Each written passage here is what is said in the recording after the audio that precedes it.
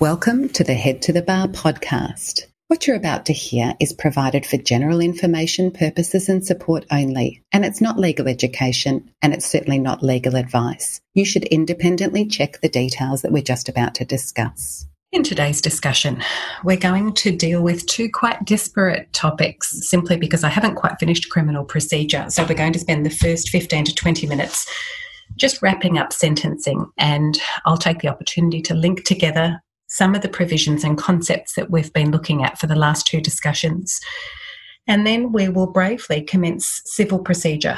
And I say bravely on my own part because, of course, I'm well out of specialty teaching or discussing or in any way referring to civil procedure. So we're going to start with a relatively straightforward topic of the Civil Procedure Act. Some of the provisions we've already looked at in other contexts. Some of the provisions are new to us. And in relation to some of the provisions, I'm going to foreshadow their linkages with the other substantial area that you're going to be discussing in the bar exam, which is the civil procedure rules. So as you may be aware, particularly those who have the expertise in civil, the Civil Procedure Act naturally stands alone and creates all sorts of new and interesting obligations on practitioners and parties in their conduct as civil proceedings before the court. But in relation to some of the parts, they cross-reference very nicely with the rules, and so I'm going to foreshadow some of those linkages as we go. But first, we'll finish up sentencing, and what I'm about to do is to summarise each of the matters that would be addressed or would need to be addressed in a plea and mitigation of penalty, or if you were given the responsibility of writing reasons for sentence. So I've now mentioned a few times, but the way that sentencing has been examined in past bar exams, as will become clear once you start doing revision, is one or both of the following. You might be asked a specific question, whether it's multiple choice, whether it's a short answer question, about the suitability of a particular disposition, and you need to demonstrate an understanding of the conditions that may be imposed, for instance, on a community corrections order or an order of imprisonment that requires, for instance, a parole order. So that justifies the extent to which we've discussed each of those particular provisions governing the imposition of certain named penalties. But just as commonly, candidates are asked to set out the matters that might be taken into account in the imposition of sentence in a particular case and provide advice as to a realistic penalty that might be imposed. And a related topic there is application for summary jurisdiction. That is where you have to discuss the suitability of an indictable matter to proceed through to magistrates' court jurisdiction. And part of that will be your realistic interpretation as to whether 2 years of imprisonment or less may be imposed on any particular penalty and 5 years in aggregation. So let's unite each of the provisions that we've looked at and come to a structure where you can slot in the circumstances of the particular fact pattern in the exam.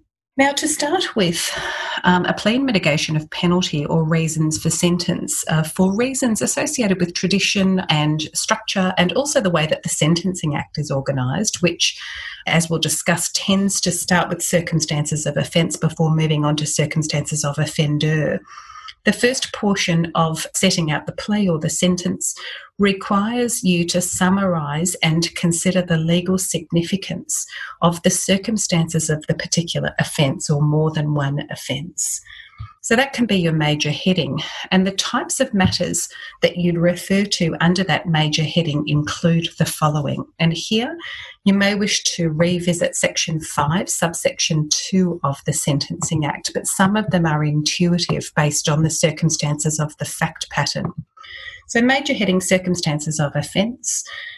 You'll need to identify any circumstances of aggravation.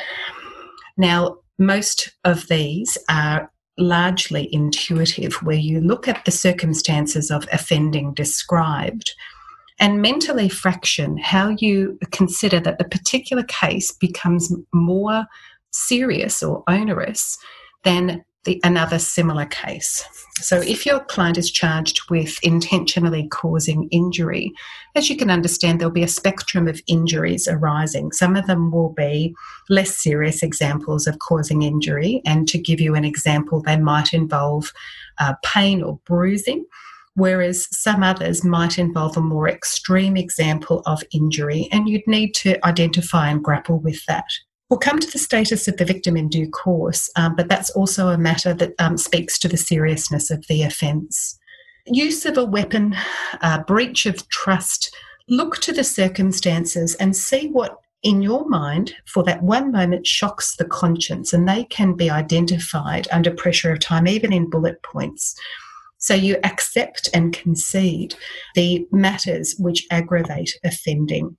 And conversely, and in that same discussion, you might want to consider as you're reading through the problem whether there are any factors which point in the other direction, which can justify your conclusion in that discussion of the circumstances of offence, that the offence lacks some of the aggravating factors of other similar offences. So to use those same examples flipped, if the example of the injury was of the more modest end of the range available for such an offence, then you would mention that. The absence of company, the absence of weapon, the absence of a breach of trust. And sometimes when you come to aggregate the circumstances of offending, the lack of aggravating factors may be as good as it gets in the way of mitigation of offending. Now, looking at the factors in 5 subsection 2 of the Sentencing Act, which I'd commended to you as being a pretty good checklist of the circumstances that you would need to refer to, and it may be that you prepare a couple of bullet points, sort of half a dozen bullet points as being the ones that you need to mention. But some of the matters that you might want to consider discussing are forming a view as to the objective seriousness and gravity of the offence. You need to note and accept the effect on the victim. So some victims may enjoy a speedy recovery, others may not, and you may be assisted by a victim impact statement in that regard. And one of the matters which will need to be mentioned, which doesn't squarely fall within circumstances of the offence, but it foreshadows personal circumstances, would be the plea of guilty, if there was one, and its timing. And a related point is whether the plea is accompanied by remorse. At the very minimum, a plea of guilty enjoys a discount for its utilitarian effect, by which I mean that it saves the court the time of the trial, it saves the victim and the other witnesses the inconvenience and stress of testifying. And so that is so even if the accused is remorseless. But that's not often the case. Often there is some degree of contrition and acceptance of responsibility. And if that is the case, then that needs to be mentioned and drawn out.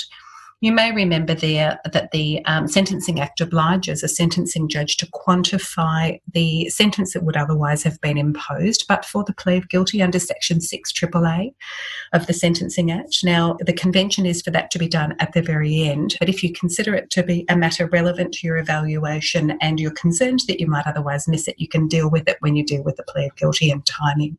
Then you may wish to focus your discussion to personal circumstances. So the age of the accused, their professional history, their relationship history, any particular medical, psychological circumstances that may bear into the sentencing process, including prospects for rehabilitation, and their capacity to pay a fine if it is relevant in the circumstances of the case. Now, at this point or at another point, it's entirely a matter for you, you might need to turn your attention to the previous history of the accused. So if they are of good previous history, then you might think that that enjoys considerable weight under Section 6 of the Sentencing Act, if it is such a case. So there you would address the fact that it's their first appearance before the court. If the circumstances suggest it has been of salutary effect, then you would mention that. And of course, that may feed in later to your submission as to whether a conviction or non-conviction outcome ought to be recorded. Even if it's adverse, of course, you need to address it. Is it the case that your client has other similar prior convictions or could be different prior convictions? It will feed into the court's evaluation of prospects for rehabilitation as well as previous character. So that needs to be mentioned and its significance discussed. Now, once you've exhausted the discussion of personal circumstances, Try not to overlook sentencing principles and purposes. So in relation to principles, I have referred periodically to common law principles that influence the exercise of the sentencing discretion. You wouldn't need to refer to all of these in your answer to an exam, but it might give the answer a bit of polish. More likely, it will give in-court appearances some polish to tackle with the relevant principles lying outside sometimes the Sentencing Act that are relevant. You'll remember proportionality, which is often considered to be the primary purpose of sentencing, so that the disposition ought be proportionate to the circumstances of the offence, having regard to the circumstances of the offender. Another relevant sentencing purpose at common law is parsimony, and the idea that a sentencing judge should impose the least onerous disposition available that is proportionate to all of the circumstances of the offence, including the offender. And as we discussed, that might mean that an undertaking ought be imposed in favour of a fine if it turns out an undertaking is a proportionate sentence, and so on and so forth, all the way from a community correction order prior to the imposition of imprisonment. A factor that has not been mentioned but could be in real life is parity, which is the concept, it's supplemented in the Sentencing Act by current sentencing practices, which means sentences imposed in other similar cases. But parity is a principle that applies within a case where there is more than one accused facing a disposition for the same or similar offences. So one of the sentencing obligations and relevant principles is that the court must turn its mind to the fact that there should be some proportionate penalty imposed as between co-offenders. Of course, differentiating as to differences in charge, differences in role, and differences in prior history, and, of course, totality. So not only are proportionate individual sentences imposed, but the last objective is to make sure that if there are going to be successive penalties imposed, that the net result is still proportionate and it doesn't result in the imposition of a crushing sentence overall. We talked about that in relation to the context of degrees of concurrency versus cumulation, and the idea that if there had been separate thefts committed on an evening, for instance, it might be that 12 months is imposed on each. I'm pulling these numbers out of thin air. But that the degree of accumulation might be 1 month, 2 months, 3 months on each occasion, or the major occasion, so that at the end of the day we don't end up with stacks on the mill and the idea of 5 years for 5 thefts occurring over a short period of time united in purpose. The principles for which sentence should be imposed, as you may remember, are outlined in Section 5, subsection 1 of the Sentencing Act. So they were, and I'm not going to take you back through this, probably much to your relief, punishment, deterrence, rehabilitation, and so forth. So have a look at the circumstances of the particular case and see which loom large.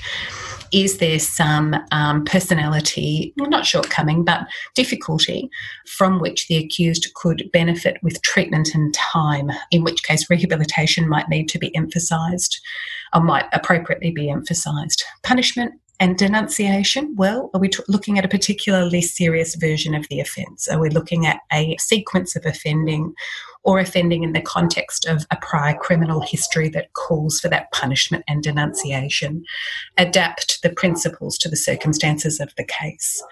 And then lastly, it needs to conclude with a realistic submission as to penalty. This is the great unknown, except for criminal practitioners who are sitting the exam. For those who don't have a criminal background, this is the leap into the unknown. Don't assume that a magistrate's court is going to impose immediate custody. You need to have a look at the objective seriousness of the offence and look at how compelling the personal circumstances are. Don't be afraid to impose a mid-range penalty, such as a CCO, which, as you may remember, speaks to a number of different purposes for sentencing. At the end of the day, it's better to conclude with a submission as to penalty than to think it's too hard and not make a submission in that regard. The fact that you're making a submission speaks to the fact that you understand a plea in mitigation of penalty concludes with that submission as to the class of available penalty.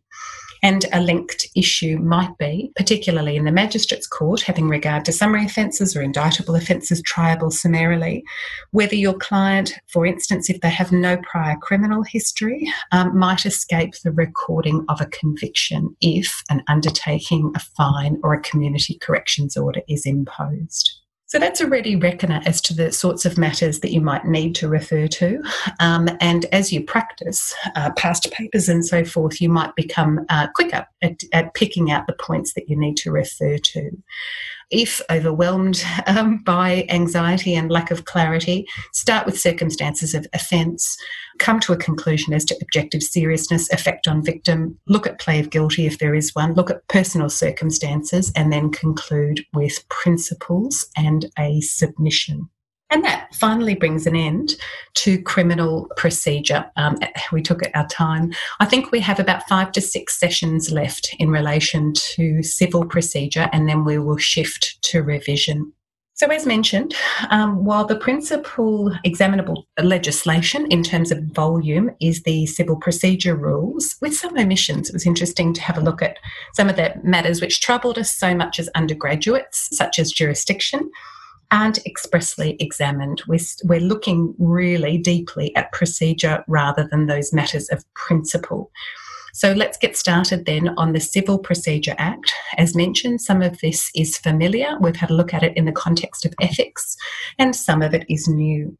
Our first examinable area is Chapter 1, which is preliminary, and we need to note sections 1, 4 and 6. So Section 1 of the Civil Procedure Act, which we haven't touched on, noted that the purposes of the Act included to reform and modernise the laws, practice, procedures and processes relating to civil proceedings.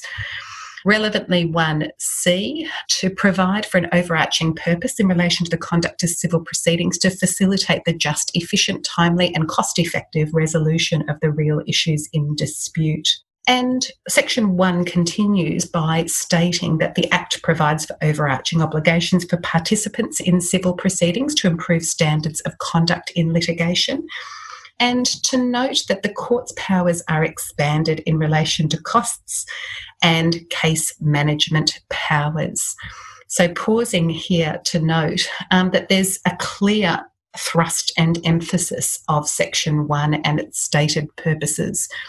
And pre-2010, to offer a historical observation, the court was less empowered in relation to its management obligations and responsibilities than it is under the Civil Procedure Act. And a sideline was culturally that lawyers were more tolerant and really less able to react to tactics including stalling.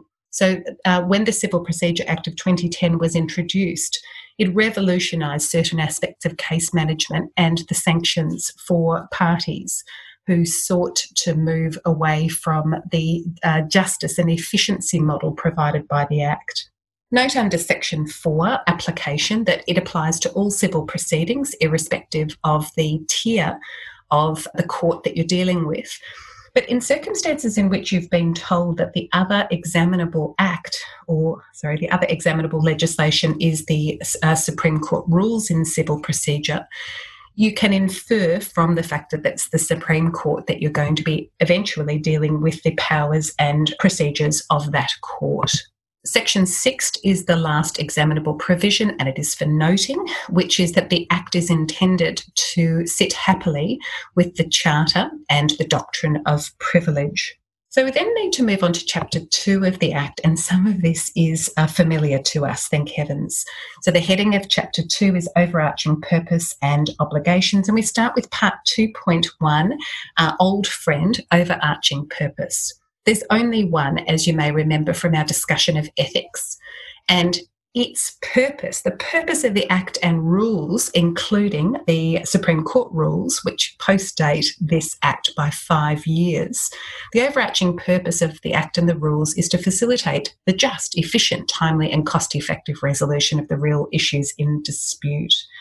And it can be achieved in a number of different ways. 7 subsection 2, determination of the proceeding by the court, but not necessarily so. So civil procedures are not necessarily supposed to culminate in a ruling by the court. It could be via agreement between the parties and appropriate dispute resolution processes, which we'll get to in due course, possibly not in this discussion, maybe in the next. And note, please, the use of appropriate dispute resolution. In 2010, there was a sea change in discussion of what ADR stood for. So it used to mean alternative dispute resolution, but via the introduction of that expression, appropriate dispute resolution, the Act expressly acknowledges that the most appropriate mechanism of dispute may not be adjudication. So it could be, looking at that definition, a process attended or participated in by a party for the purpose of negotiating a settlement of the civil proceeding in its entirety, or resolving or narrowing the issues in dispute. Of course, it can include mediation, expert determination, arbitration or other. And just to spoil the surprise in relation to ADR, which we'll get to under Chapter 5 of the Civil Procedure Act in due course, whilst traditionally ADR processes required the parties' agreement inherently as an ingredient to the ADR process, the Civil Procedure Act may involve court-mandated ADR, and so that can take the choice away from the parties. The traditionalists at this point are having their hair grey in anticipation of the fact that ADR might be against the will of the participants. Section 8 obliges the court to seek to give effect to the overarching purpose, and it's as simple as that. So it may be that the court can be urged into a certain direction or can make a finding of its own initiative if in a scenario within the exam you find that your opponent is acting so as to delay procedures or is otherwise acting unethically. And this will be the first of about 10 reminders to you of the integration, of course, between these procedures and other areas of the law that we've discussed, including ethics and including evidence. Section 9 gives the court power to further the overarching purpose. So Section 7 was the overarching purpose itself, but Section 9 actually provides the court with the tools that it needs to further that purpose rather than sitting and stating the overarching purpose. So the court shall further the overarching purpose by having regard to the following objects. And have a look at that list: the just determination of the civil proceeding, but also collateral matters, public interest in early settlement of disputes by agreement between parties. So that might give the court, for instance, the power to lean heavily into an indication as in a managerial capacity about the merits of a particular claim. Prior to the introduction of the Civil Procedure Act and its managerial language, it might have been seen to be non-judicial to weigh so substantially into either that management task or even that indication task.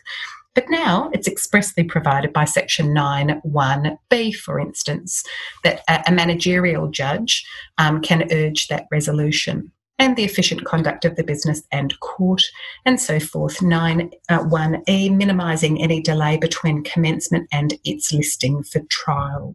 So they're the matters the court must take into account and further. Under subsection 2, there is a list of matters that the court may have regard to in the process of fulfilling its obligations under subsection 1. So they include, but are not limited to, the extent to which parties have complied with any mandatory or voluntary pre-litigation processes, or the extent to which they've used reasonable endeavours to resolve the dispute by agreement or to limit the issues in dispute, and so on and so forth. And you'll see a foreshadowing under 9 subsection 2 of the particular responsibilities that the parties have under their overarching obligations. So then we turn to Part 2.2, application of the overarching obligations, and sections 10 to 15. So now I'm repeating myself, but you'll recall that we looked at this in a slightly different context. The overarching obligations apply to legal practitioners, and we're aware of that because we looked at ethical obligations imposed on barristers by the various sets of rules. But they're not limited to lawyers, of course, the overarching obligations also apply to any persons who are a party, any law practice acting for or on behalf of a party. So, for instance, if there is a clerk who is undertaking responsibilities in connection with the file, they're also bound by the obligations. And any person who provides financial assistance or other assistance to any party, insofar as that person exercises any direct or indirect control or any influence over the conduct of civil proceedings. And that may include an insurer or litigation funder, but they don't apply to witnesses, including expert witnesses, who we will learn carry their own obligations.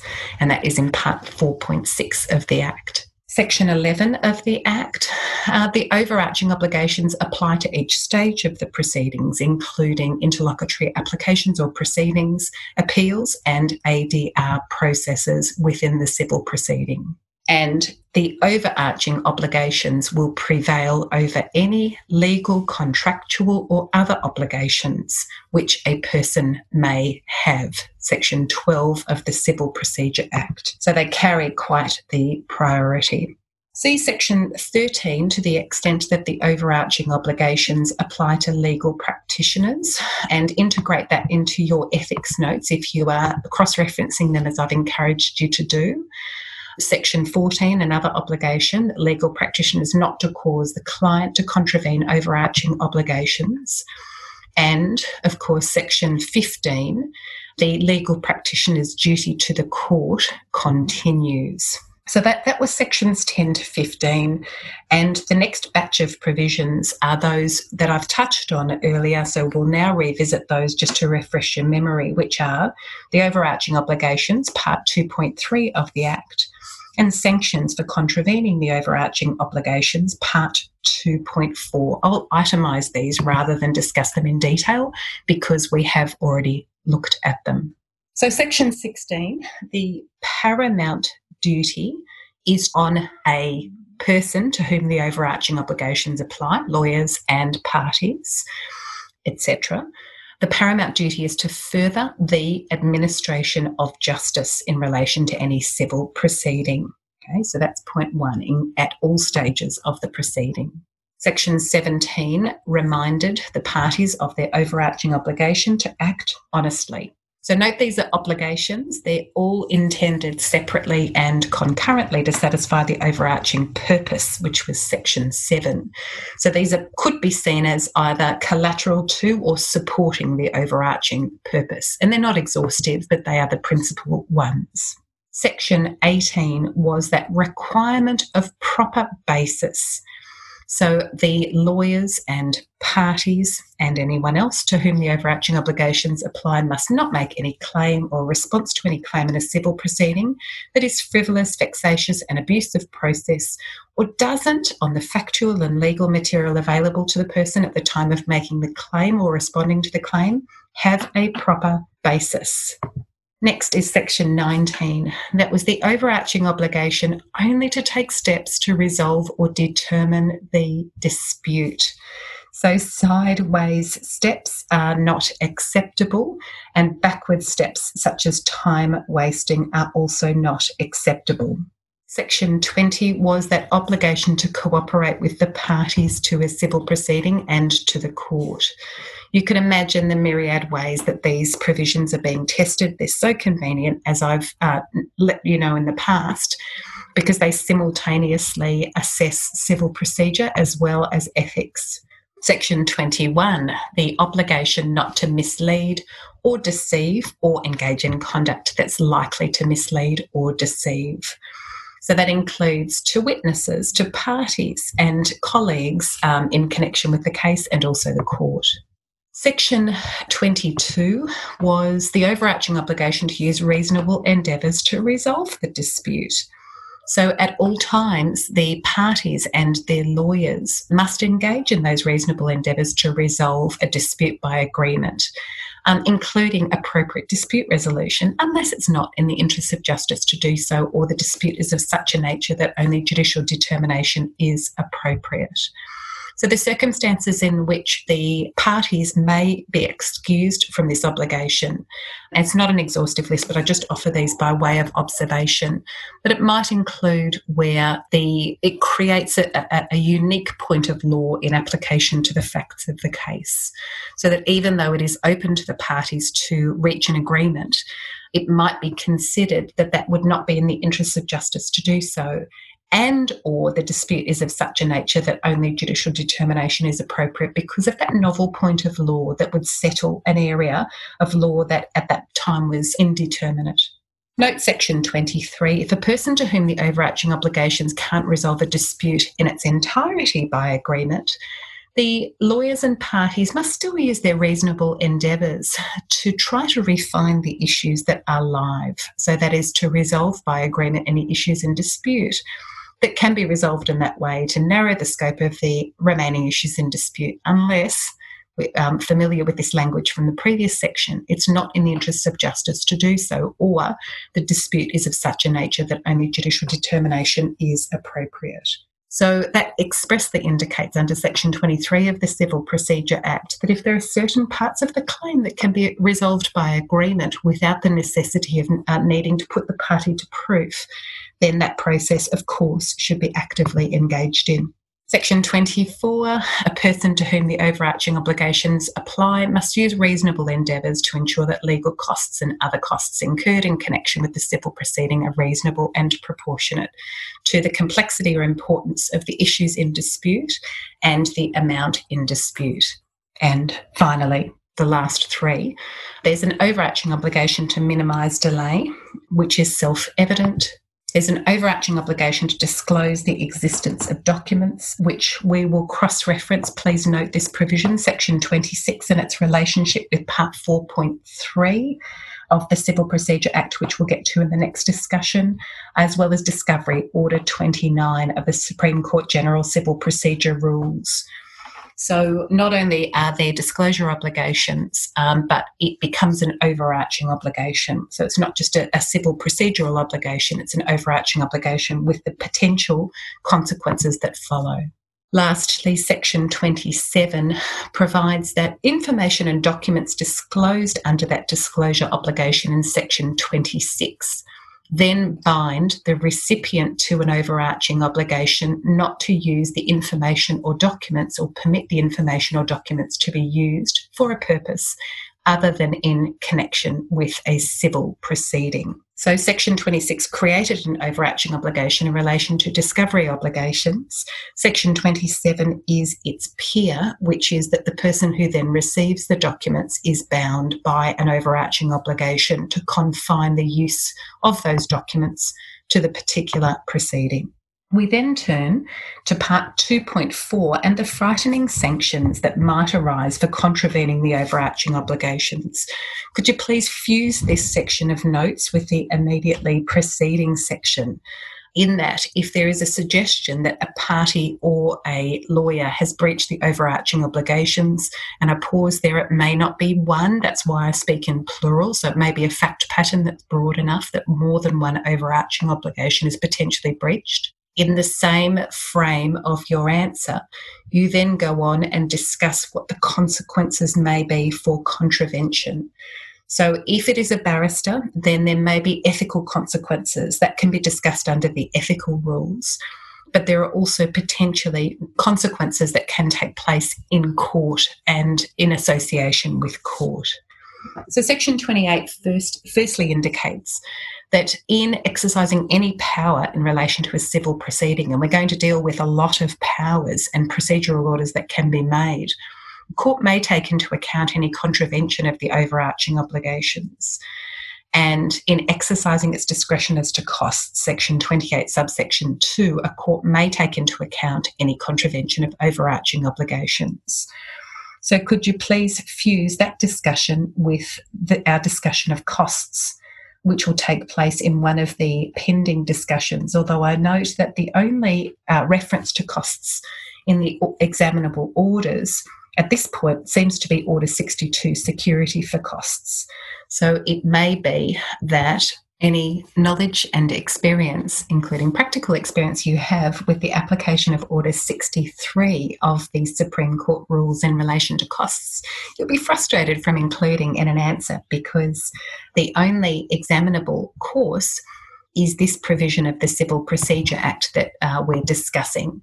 So note under Section 28, a court may take into account any contravention of the overarching obligations in exercising its discretion as to costs. But your consideration of the court's discretion as to costs will be a matter that you can apply in practice rather than need to know for the bar exam. Final three provisions. Under Section 29, if the court satisfied on the balance of probabilities a person has contravened any overarching obligation, the court may make any order it considers appropriate in the interests of justice, including but not limited to, A is a contribution to or all of the legal costs or other costs or expenses of any person arising from that contravention. It can indeed be payable immediately and enforceable immediately. And you'll have a look at the remaining provisions. Any other order that the court considers to be in the interests of any person who has been prejudicially affected by the contravention of the overarching obligations. And such an order can be precipitated, 29 subsection 2, on the application of any party to the civil proceeding, perhaps understandably, but also any other person who, in the opinion of the court, has a sufficient interest in the proceeding or on the court's own motion. Section 30 is the procedure for bringing applications for orders under Section 27. So it can be made, it is to be made in the court in which the civil proceeding was or is being heard and in accordance with the rules of the court. So the last provision that we'll look at in this batch is Section 31, a purely procedural adjunct to that substantive application. So a person may apply for an extension of time to apply an order. So if you look at deep down in Section 30, you'll see the time limitations for bringing an order, but the court has the power to entertain an application for extension of time. So that really brings to an end both those familiar provisions with some new. In the next discussion, we'll continue with the Civil Procedure Act, Chapter 4. And just as I've been doing, I'm going to cross-reference the provisions that we're looking at, for instance, with respect to summary judgment, back to the civil procedure rules and expert witnesses, to the evidentiary provisions we've looked at, before we start doing a deep dig into those civil procedure rules themselves. Thank you for listening to the Head to the Bar podcast. For outlines, links to resources and other downloads, please refer to the show notes.